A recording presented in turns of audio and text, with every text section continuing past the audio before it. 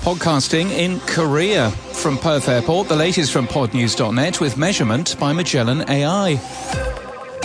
In the latest of our series of deep dives into East and Southeast Asia, Gwangjin Yo looks at podcasting in South Korea. Think that podcast consumption in Korea is massive? That might not be the case anymore.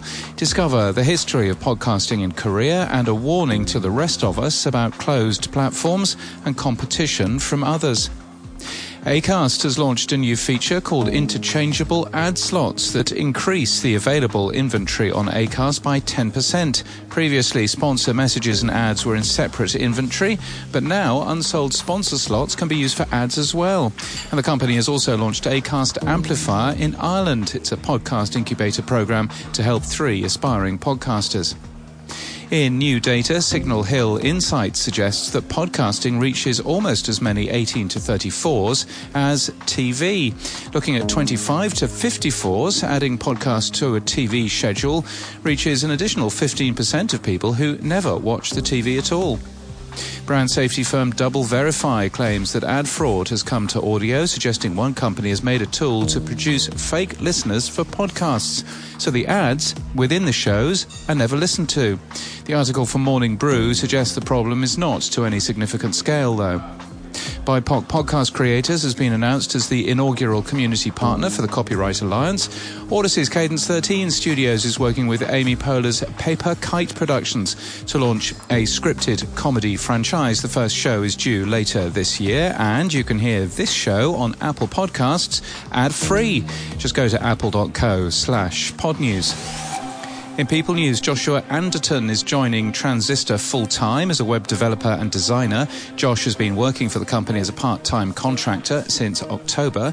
Patrick Dolan has been appointed as the new chairman of the board at Libsyn. He became a director in November 2021. And Jenna Weiss-Berman has been named as executive vice president of podcasts at Audacy. Max Linsky will continue to co-lead Pineapple Studios alongside Barry Finkel.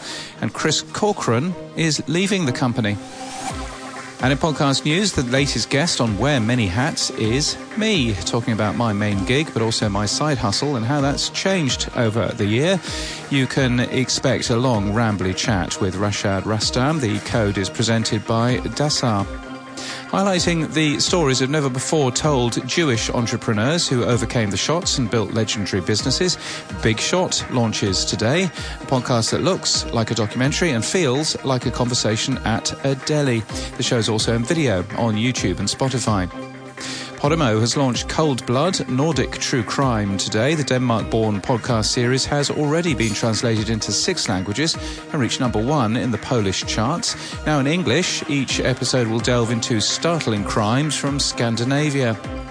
Make Me Care About is brand new this week from Magnificent Noise and the Bill and Melinda Gates Foundation.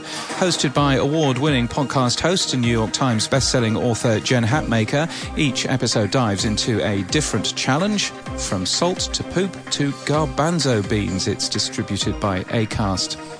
And Your Place or Mine with Sean Keaveney returned yesterday with a travel podcast from his sofa.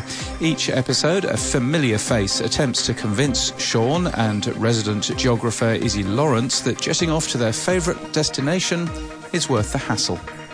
This podcast is sponsored by Measurement by Magellan AI. Podcast attribution, impression delivery verification, competitive intelligence, and simulcast measurement, all in one convenient dashboard. Sign up for a demo at magellan.ai/measurement. And that's the latest from our newsletter. To read all the stories and subscribe, we're at podnews.net.